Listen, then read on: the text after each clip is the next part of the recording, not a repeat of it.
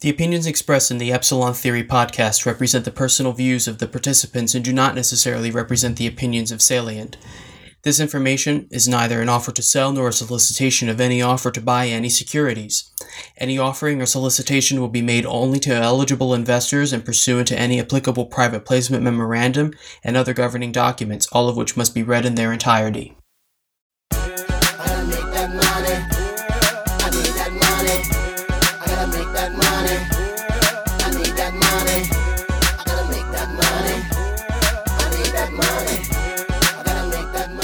Hello everyone, this is Ben Hunt of Epsilon Theory and Salient Partners here with the most recent installment for the Epsilon Theory podcast. I am joined here with my partner, friend, and the president of Salient, Mr. Jeremy Radcliffe. How you doing, Jeremy? Doing great, Ben. Looking forward to round two here. Round two, indeed. I'm doing pretty well also, though my Uber driver this morning said, "Excuse me, sir, are you tired?" So, you always hate that when your Uber driver recognizes that, you are tarred, as we'd say in Alabama. But yeah, that's where I am. My Uber driver showed me a shortcut in my own hometown this morning that I wasn't aware of. So you got the winning part of this deal. Yep. That was great. So we're also joined here by Michael Correo, behind the glass, as they would say in sports radio land. Director of Communications at Salient. So, Michael, I'm going to turn it over to you as Master of Ceremonies here to get this party going. Terrific. I think we should start off by talking about what everyone is talking about, and that's the upcoming election. It seems to be narrowed down to Donald Trump on the Republican side, looking like Hillary on the Democrat side still. What do you guys think? What's your take? What are the odds? Where are you seeing this going? Over to you, Jeremy.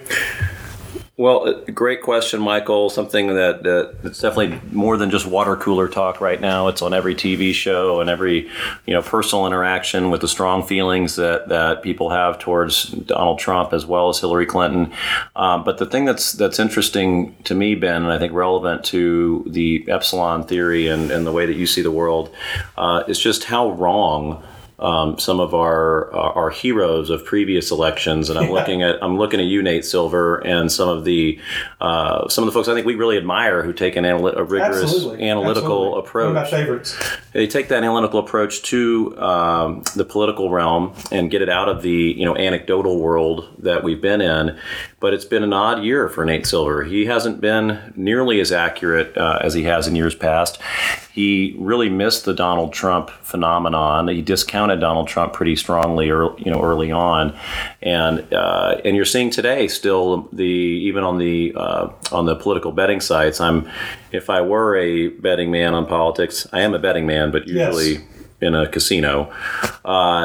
If I were a betting man on politics, I got to tell you, I still like Trump at these 3 and 4 to 1. What are the odds? You're saying 3 to 4 to 1? The last I saw, as recently as a couple weeks ago, I was seeing as much as 5 to 1 on Trump to win. Wow. Nice. Recently it's tightened up to, I think, in that 3 to 1 range, 3 to 4 to 1 range. I think you said you saw it a little bit tighter. Yeah. I saw something on the London, bookmakers. It was like 13 to 5 on Trump and 2 to 5 with Hillary.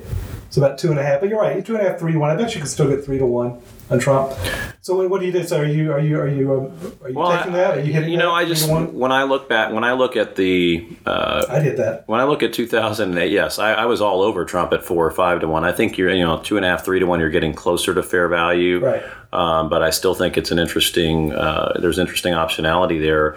I think the models are continue to underrate Trump's appeal, and I think what getting to the anecdotal world and how I look at these elections, I continue to think Hillary Clinton is just a terrible candidate, and I think Bernie's exposed a lot of her weaknesses, so far in the primary. Did you see today, by the way, where and I know we shouldn't date these things, we're going to do it anyway, but where Hillary said she's going to turn the economy over to Bill? Did you see that? I did not. It's probably pretty smart on her, or for her. I mean, in terms of shoring up her status quo bona fides with Wall Street, right? Well, I'm waiting for Bob Rubin and Larry Summers to come walking through that door. Oh, no doubt. Yes, that's right. Yeah. There hasn't been a new person or new idea in either, in that party. And Larry Summers. Wow. Yeah. But back to the point of Hillary's candidacy and where she's weak. I just feel like she's such a mismatch for the atmosphere, the zeitgeist, if you will, kind of like Mitt Romney in 2008. Okay, you had Occupy Wall Street protests raging across the country, and the Republicans nominated Mitt Private Equity Romney. It just couldn't be more tone deaf. Couldn't be more tone deaf. Yeah. And here you have Hillary, who is one of the most establishment candidates we've seen. A career politician in a year where the prevailing sentiment is more of a throw the bums out on both sides. And I think you're seeing the same demographic. The dispossessed, frustrated, middle-class white males who've seen their economic picture stagnate, if not retrench over the last 10 or 15 or 20 years, while everybody else seems to be doing great up at the top. And Bernie's tapped into that. Yeah, Trump's tapped into that. Yeah. And Hillary, I don't think you're going to see that conversion of Bernie voters to Hillary like you did Hillary voters to Obama in 2008. Right. I saw something interesting on this dynamic also. It was a piece today about Bill de Blasio, the mayor of New York. And the point of the article was that, when de Blasio was elected, landslide. I mean, the candidate the Republicans put up against him was a joke, just a total joke. So he won in a landslide. And the notion was that he would become this spokesperson on a national level for progressive issues. But A, Bernie came up and stole all that thunder, and B, de Blasio is now mired in at least 4 separate federal and state investigations on fundraising for his various efforts. And there was a great quote from the guy who used to run Bloomberg's campaigns in the paper today. And he said, look, what Bloomberg had going for him above all else was something that Trump had going for him, right? That he's self-financed. He's basically unbribable in kind of that meta sense. Right, and actually maybe the very specific sense, too, of not needing to play that political career politician's game of fundraisers and the like. He said, look, what I think happened with de Blasio, who's obviously a career politician, he came back in and his people thought, all right, we're just going to go back to the way it was in terms of fundraisers and campaign dinners, and here we'll set up this PAC over here to fund our efforts. And what they didn't realize was that it may be perfectly legal, and maybe the way it was done in a legal sense back pre-Bloomberg era, pre-Obama era, pre-Great Recession era, but the world has changed. Whether you're on the left or on the right, that career politician, let's do fundraising and let's do what we've always done to fill the party coffers, it does not work today. Not legally, not in terms of what flies with the public.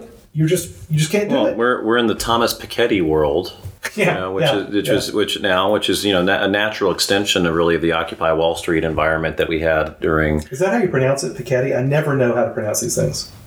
That's what I've heard, but no, it's better than I do. I read all this stuff. I don't say the word, so I never know how to pronounce it. Right? I could certainly be wrong. Who is he? Piketty wrote the book that came out 2 years ago on income inequality. Right. French dude, got the Legion of Honor or whatever they call it, and of course turned it down because that would be distracting from the message of anti-elitism. 21st century Alexis de Tocqueville. Well, to himself, a legend in his own mind, right? And so the thing about Piketty or however he pronounces his name, right, is that I think he's wrong on almost every bit of his both data collection and data interpretation. But if you don't realize that he is absolutely right about the bigger point, you're just not paying attention. Right? He's absolutely right. This is going to be the defining issue globally, locally, everything else. And like you said on whether it's financing campaigns, okay, and you've got De Blasio with these issues, Clinton, who is the De Blasio of the presidential election, with her own issues about coordinations with various DNC related super PACs and the like, and she's not generating the direct to consumer fundraising efforts like Bernie is, and he's trumpeting those. Of course, Trump has his own. Trump's using his own war chest. Bernie's getting it from the common man, crowdsourcing a presidential candidate, and so you just have, again, I think Hillary out of step with a lot of things that are going on in terms of the feeling of the electorate. By the way, this whole notion of crowdsourcing as a source of funding businesses. Forget that. The real impact of crowdsourcing is funding of politics. Well, that's and Howard Dean really was at the very beginning of that. Yeah, the scream. The scream. Never the same. He'll be remembered for the scream, but he should be remembered for really breaking down this barrier into direct fundraising and crowdsourcing an election that Obama really took and ran with, and then this campaign's clearly, Bernie's turn to shine. In that also regard. A Vermont candidate, also from the progressive wing. That's exactly right. So enough stories about how Hillary is or is not a strong candidate, despite being a pretty heavy favorite in this election.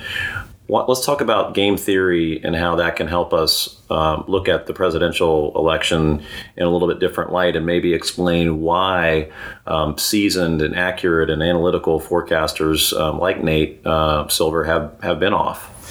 Yeah, long time ago, back in academic days, this is my first book, was on coalition politics and the different dimensions of politics in the Western world. So the European democracies, Japan, the United States. And what was always interesting about the United States, and it's particularly because we have a two-party system, which kind of forces what I'm about to describe, is that while in European elections, there are multiple dimensions that the parties define themselves on, not just left-right, but insurgent versus status quo, very issue-specific parties you get in Europe, because they have a system of representation where, so long as you get 5%, typically 5% of the national vote, you get seats in Parliament or whatever their legislative body is.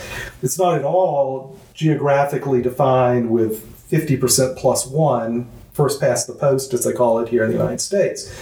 So our political system really lends itself to having only two parties, because you've got to get that majority vote in whatever geographic district you're talking about. But it also lends itself to narrowing the issues on which that party, those two parties, define themselves on. And so here in the U.S., it's been forever a single dimension, right, which we characterize as being on the left or being on the right. And that's where our party in the electorate, how they define themselves. And something amazing's happened since really 1994 was the peak of this just single issue, single dimension definition. There's a great group called the Pew PEW Research Center, which does amazing work on elections. Like, they've got data going back to the 1930s. In the 1930s, they didn't have survey data like they do today. So the 1930s, they would test this and looking at, well, what are the policy positions of people in Congress, to see how congressmen, and they were all men back in the 1930s, how they fit on these different electoral dimensions. And what you saw happen in the 1930s is exactly what you're seeing today, which is that, although today we can see it in the actual electorate, not just the people who go to Congress, but it's not just that the distance between the median Democratic voter and the median Republican voter is getting wider. It is, right? But what's really changing is the shape of that Republican electorate, the shape of the Democratic electorate, where the way voters now define themselves is not what lends itself to what we call in statistics a single peaked distribution. right, where the majority of Democratic voters were kind of towards the middle. A traditional bell curve? Traditional bell curve, that's right. And when you have these two traditional bell curves and you put them together, you had a very stable two-party electoral system in the United States, where in a general election, what you want to be as the candidate who goes to the middle.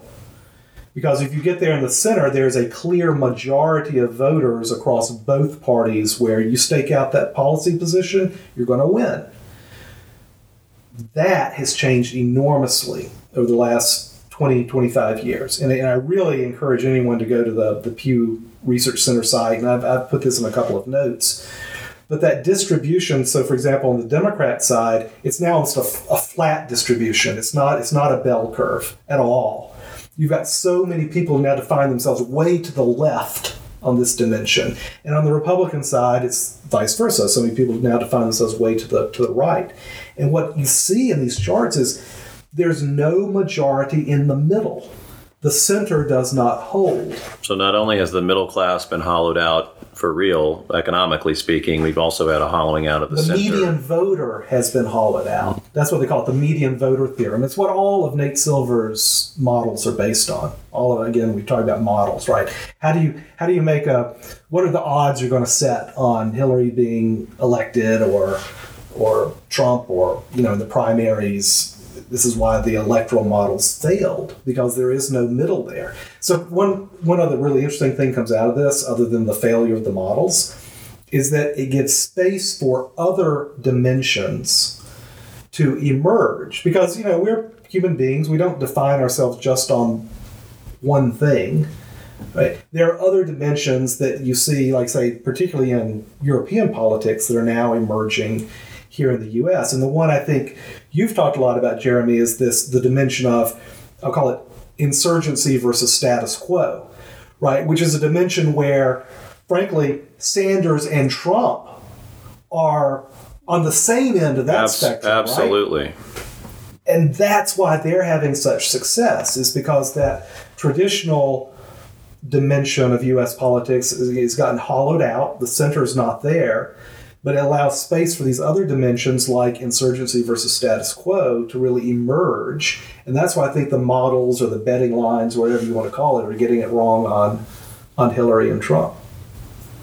So the electorate's changed, the nature of the electorate's changed. What's important across the electorate and the shape of these curves from left to right has changed, and the models on the political forecasting side are broken. Broken. But I tell you, it gives room for, once you kind of think of it in that way, you can apply those models to that insurgent status quo dimension, right? I mean, the models are just math. It's just that we've gotten in a habit of just applying our math and our models to the dimensions that historically worked. And now that they're not working, we're going, what do we do? And what we do is apply the math to these other dimensions that now have room to really shine. For the record, I'd probably be even more bullish on the Trump odds if I had any confidence that he had the desire or ability to put together any sort of a coherent ground game and actual strategy and plan for the general, which I still see as a big weakness for him. It's so frustrating, isn't it? It's just, just as a human being, when these are your choices. Well said. So the models are broken in the political forecasting world, or at least they need to be changed to accommodate some of these other dimensions, rather than just this simplistic left-right approach that they've taken. Oh, can I bring on one other dimension? This is going to be an interesting dimension, I think, Sure. for you, is that there's, the dimensions of I'll call it populism versus statism, which is linked to that insurgent versus status quo. That's clearly at play here. But I also think there's clearly at play here the dimension of, I'll call it authoritarian versus libertarian. And frankly, I'm not sure that I see both Hillary and the Donald more on that authoritarian side. Sanders too, frankly, as opposed to the libertarian. I don't know where there's a candidate on the libertarian side really in any country on earth right now. But there's a hole there that I think is interesting for political candidates going forward. That Rand Paul proved oddly incapable of taking advantage of. Right? Oh, man. He said some of the smartest things I heard out of any of the early debaters, and also some of the least intelligent. Least intelligent, right. So models in political forecasting are broken or need some adjusting. Michael, is it time to turn our attention to the actually making money and let's talk markets and economy in that same topic, right? I mean, if models are broken, and this is a little bit of a setup. You've written about models being broken. That's one of the key pieces you mentioned in your 5 easy pieces note from Hobson's Choice. 6 weeks ago, 4 or 6 weeks ago, which was really designed to be kind of a cumulative effort of where epsilon theory has been and where I think it's going to go. Where it's been over the past. Hey, we're coming up on the 3rd anniversary. Hey, happy early birthday. Weeks. Happy early birthday. But where I think it really goes for being useful for investors and advisors going forward is that piece. That was really kind of for me, it was kind of a landmark, if you will. So we know one group that's got a decent amount of sway in the financial markets that has models that they use. Talking here about the Fed. Oh yeah, but the problem with the models being broken, it's everywhere in our business. And here about our business, I'll say professional investors or allocators. It's absolutely the Fed. I want to come back there because that's where the rubber meets the road, right? But it's also true for any sell-side economist or piece that gets put out. So I saw today where Goldman Sachs is upping their target for crude oil, right? Their new target is $50. 59.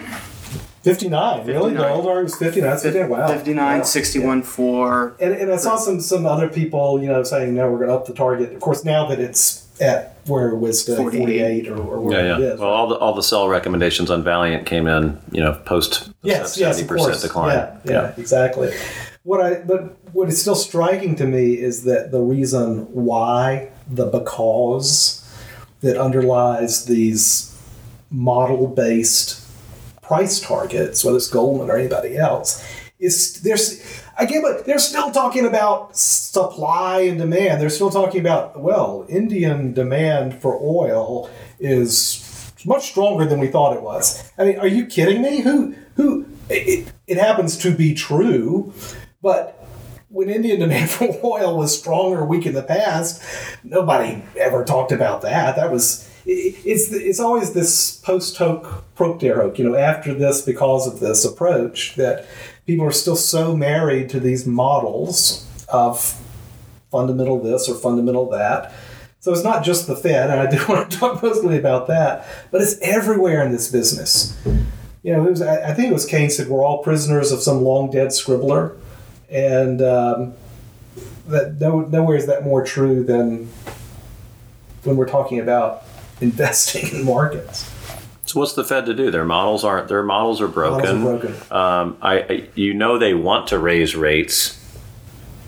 Yeah. In a lot of ways. Well, I tell you, so I know a number of people, not the top people, but sure, people who work at New York Fed, Atlanta Fed, a lot of Epsilon theory subscribers actually, and I'll tell you without exception, the people I know work at these places, guys and gals, they're very smart, and they're really trying to do a good job. They really care.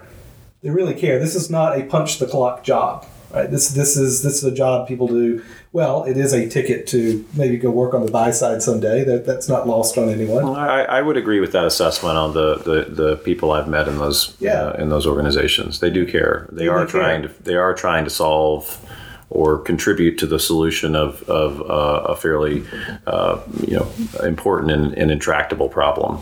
Almost all of them have an academic background, like I did. They're members of the church, which means that they've been raised to believe in the models. So it really is, I'll really describe it this way, it's a crisis of faith when the models don't work anymore. And, we can all draw examples of this from our lives. When someone has a crisis of faith, I think there are basically two ways that people react to it. One way is to say, oh my God, it's a crisis of faith. I've been believing in the wrong thing. I need to look somewhere else for my answers with a capital A. And there's definitely that crowd at the Fed. But then there's the other group, right, where you have a crisis of faith where you say, oh, I'm being tested. I must believe more. The Scientologists. Well, there you go. But you see it in all sorts of ways, right? In all aspects of apologies to our Scientologist listeners. Yes, exactly. And you see this in the Fed. You definitely see that camp in the Fed, right, which says, oh, our models aren't working. Something must be blocking it, right? Something must be interfering. Yeah. How do we blocking the transmission? You've heard that language. Oh man, have you not heard that language? So how do you unblock it? What do you think? How would you unblock it? MOAR? More, yeah, with 3 exclamation marks, all caps. Something's blocking it. We just have to do more to overcome the blockage. And I'll tell you, I see that more, no pun intended, or that faction represented more heavily in the ECB than I do in the Fed. So, which I think is to the Fed's credit. But there's absolutely that crisis of faith and the way people react to it. Well, isn't that because the what is the alternative for the ECB?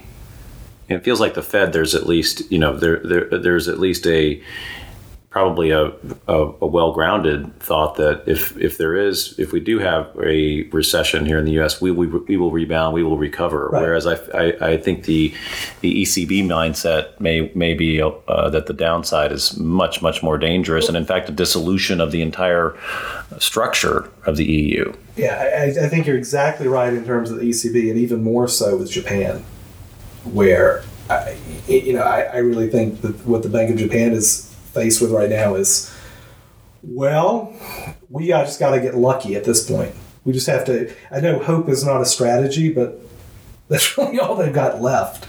I think the Bank of Japan, or else they have to do something totally mind-blowing. Why they have? I don't know what more. They've clearly been trying to devalue the yen. Yeah. Yes. And it has failed fairly miserably, at least in the more recent, right, 6 to 12 month period, where they really seem to have doubled down on this strategy. They're not even getting that first. They're not even getting the first prong of the strategy right. Weaken the currency. Yeah, what's going on there? Because there's this great typology. That sounds too fancy. There's this great concept in political science when they talk about the difference between sensitivity and vulnerability. And sensitivity is what a strong player has, like the United States. So the U.S. economy is sensitive to the price of oil. The U.S. the U.S. Fed is sensitive to what other central banks do.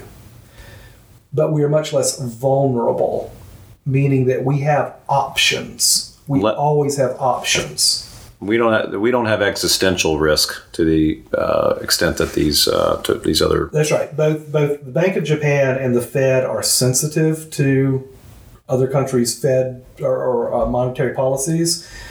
The Bank of Japan is vulnerable, and that changes what your option set is. And look, there are only 2 countries in the world that have, if not invulnerability, or at least low on the vulnerability scale.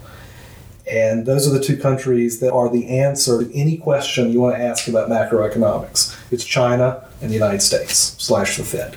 So whatever question you want to ask, we should try this, Michael, right? Every question you want to ask, the answer is China and the Fed. Any question you want to ask, the answer is China and the Fed. And so you have that game of chicken being played between the 2 powers that are less vulnerable. Everyone else is just along for the ride. You have this game of chicken being played, and that's where game theory comes in, because there's no model to predict an outcome of a game of chicken, which is how we're going to neatly, I hope, tie all this stuff together, right? Is that in the same way that the econometric models are broken for politics, the econometric models are broken for the Fed, the econometric models are broken for the sell side in trying to predict price levels and everything like that. What's really driving all that is in the same way you've got a polarization and a change of the underlying distribution of voters and investors. You've got an underlying change in the distribution of the power dynamics between countries. So you end up with a game of chicken, which doesn't have a single stable equilibrium, to start using some of the $10 economic words, and where you can't predict the outcome of a game of chicken by looking at the starting characteristics or historical, the probability weights. It's not that the probability is 50-50 on who swerves off if you're running your car at the other. It's that our models, our toolkit, it doesn't apply. It really doesn't apply. There are two binary, very different outcomes, and it's one or the other. And I tell you this, this is why I like reading biography and history, because what really matters for a game of chicken are the decisions of individuals. I mean, it seems so crazy to or it seems anathema to even suggest that in this overly scientificized, overly aggregated world we live in. But when you look at like the games of chicken that were played in the 1930s, this great book, Lords of Finance, they're just people. And they wake up and they have their prior beliefs, and they get scared or they get overly brave and they make a decision. And that's the world we're in today as well, which should be both, I think, frightening or comforting, maybe in equal measures, maybe more frightening. So in a world where the traditional models, econometric or otherwise, aren't working, game theory comes to your aid with a better way of looking at the dynamics at play and the decision making at play. Yeah, it does two things for you. One, it gives you a sense of, well, where do I look to see what's happening? What am I looking at the right thing? I'm not looking at OPEC meetings, right? What I'm looking at is, is Janet going to turn the barge back around towards tightening? That's what's going to matter for the price of oil. It helps you look at the right things, but then it also helps you think about, well, what do I do about, or how do I think about what's next? Because what game theory will not do for you, and this is it's both difficult to wrap your head around it. Once you do, it's not a bug, it's a feature. Game theory is not the toolkit to use to try to predict odds. We started this talking about, what are the odds of, Hillary being elected or Donald being elected. That's not what game theory is going to help you with. It's going to help you identify, okay, what do I look at to see how the odds are changing? Right? Am I looking at the right thing? But that's what game theory does. Game theory does one other thing. It gives you a sense of, okay, if I can't predict odds, how do I get my mind off of this habit? And it is the habit we all have as modern, overly scientificized people. We're always trying to predict things. And we think of things in terms of odds. What game theory says, don't think in terms of things in terms of odds. This includes your portfolio. Think of things in terms of outcomes. What are states of the world that you can imagine in the future? And then don't try to put odds on those states of the future, but think about in terms of, which of those states of the future would be really awful for me? Because the point about living in these worlds where you have unpredictability is you just want to be a survivor. You don't want to be a hero. You don't want to be an investor hero. You want to be an investor survivor. And that really does mean thinking not in terms of maximizing your probability of portfolio return, but in terms of minimizing the probability that you'll end up in a state that is unacceptable to you. A type 1 error. Right? Correct. Very nice. An existential moment. Very nice. Very nice. Exactly right. Exactly right. There's this whole brand of game theory, whole stream of game theory. It's called minimax regret. And the abbreviation for minimize your maximum regret. And it's used very commonly in things like defense planning, right? Climate studies. Because climate studies, I love this one, right? Because whatever decisions we make today, we won't know if we're right or wrong for 10, 20 years. Doesn't mean you shouldn't do anything, because you can imagine here are the different states of the future, some of which would be cataclysmic. Minimax regret theory says, well, all right, forget about trying to do the expected utility and the odds of these futures. Let's avoid the one that ends up with us all being really miserable, or our children being, up the creek. No pun intended. Well, this is one reason why I think there's no better person as a guide to these markets and the investing world than you've been with your game theory background. It's a different world today. Things are changing. Models are broken. If you want to read more about minimax regret, I know you've covered it in a couple of notes. I know Why Take a Chance from February of 2015 and a couple of others where you go into minimax regret. Great way of thinking about approaching these tough decisions about portfolio allocations in these, what feels like a more of a binary and a hard to predict world that I think you would summarize by this game of the chicken analogy. So thank you all for joining us. Michael, we'll turn it over to you to close it out, and look forward to talking again soon, Ben. You got it, Jeremy. Thanks. Must kill the chickens to scare the monkeys, right? As Mao said. Yes. Thanks, Michael. Yes.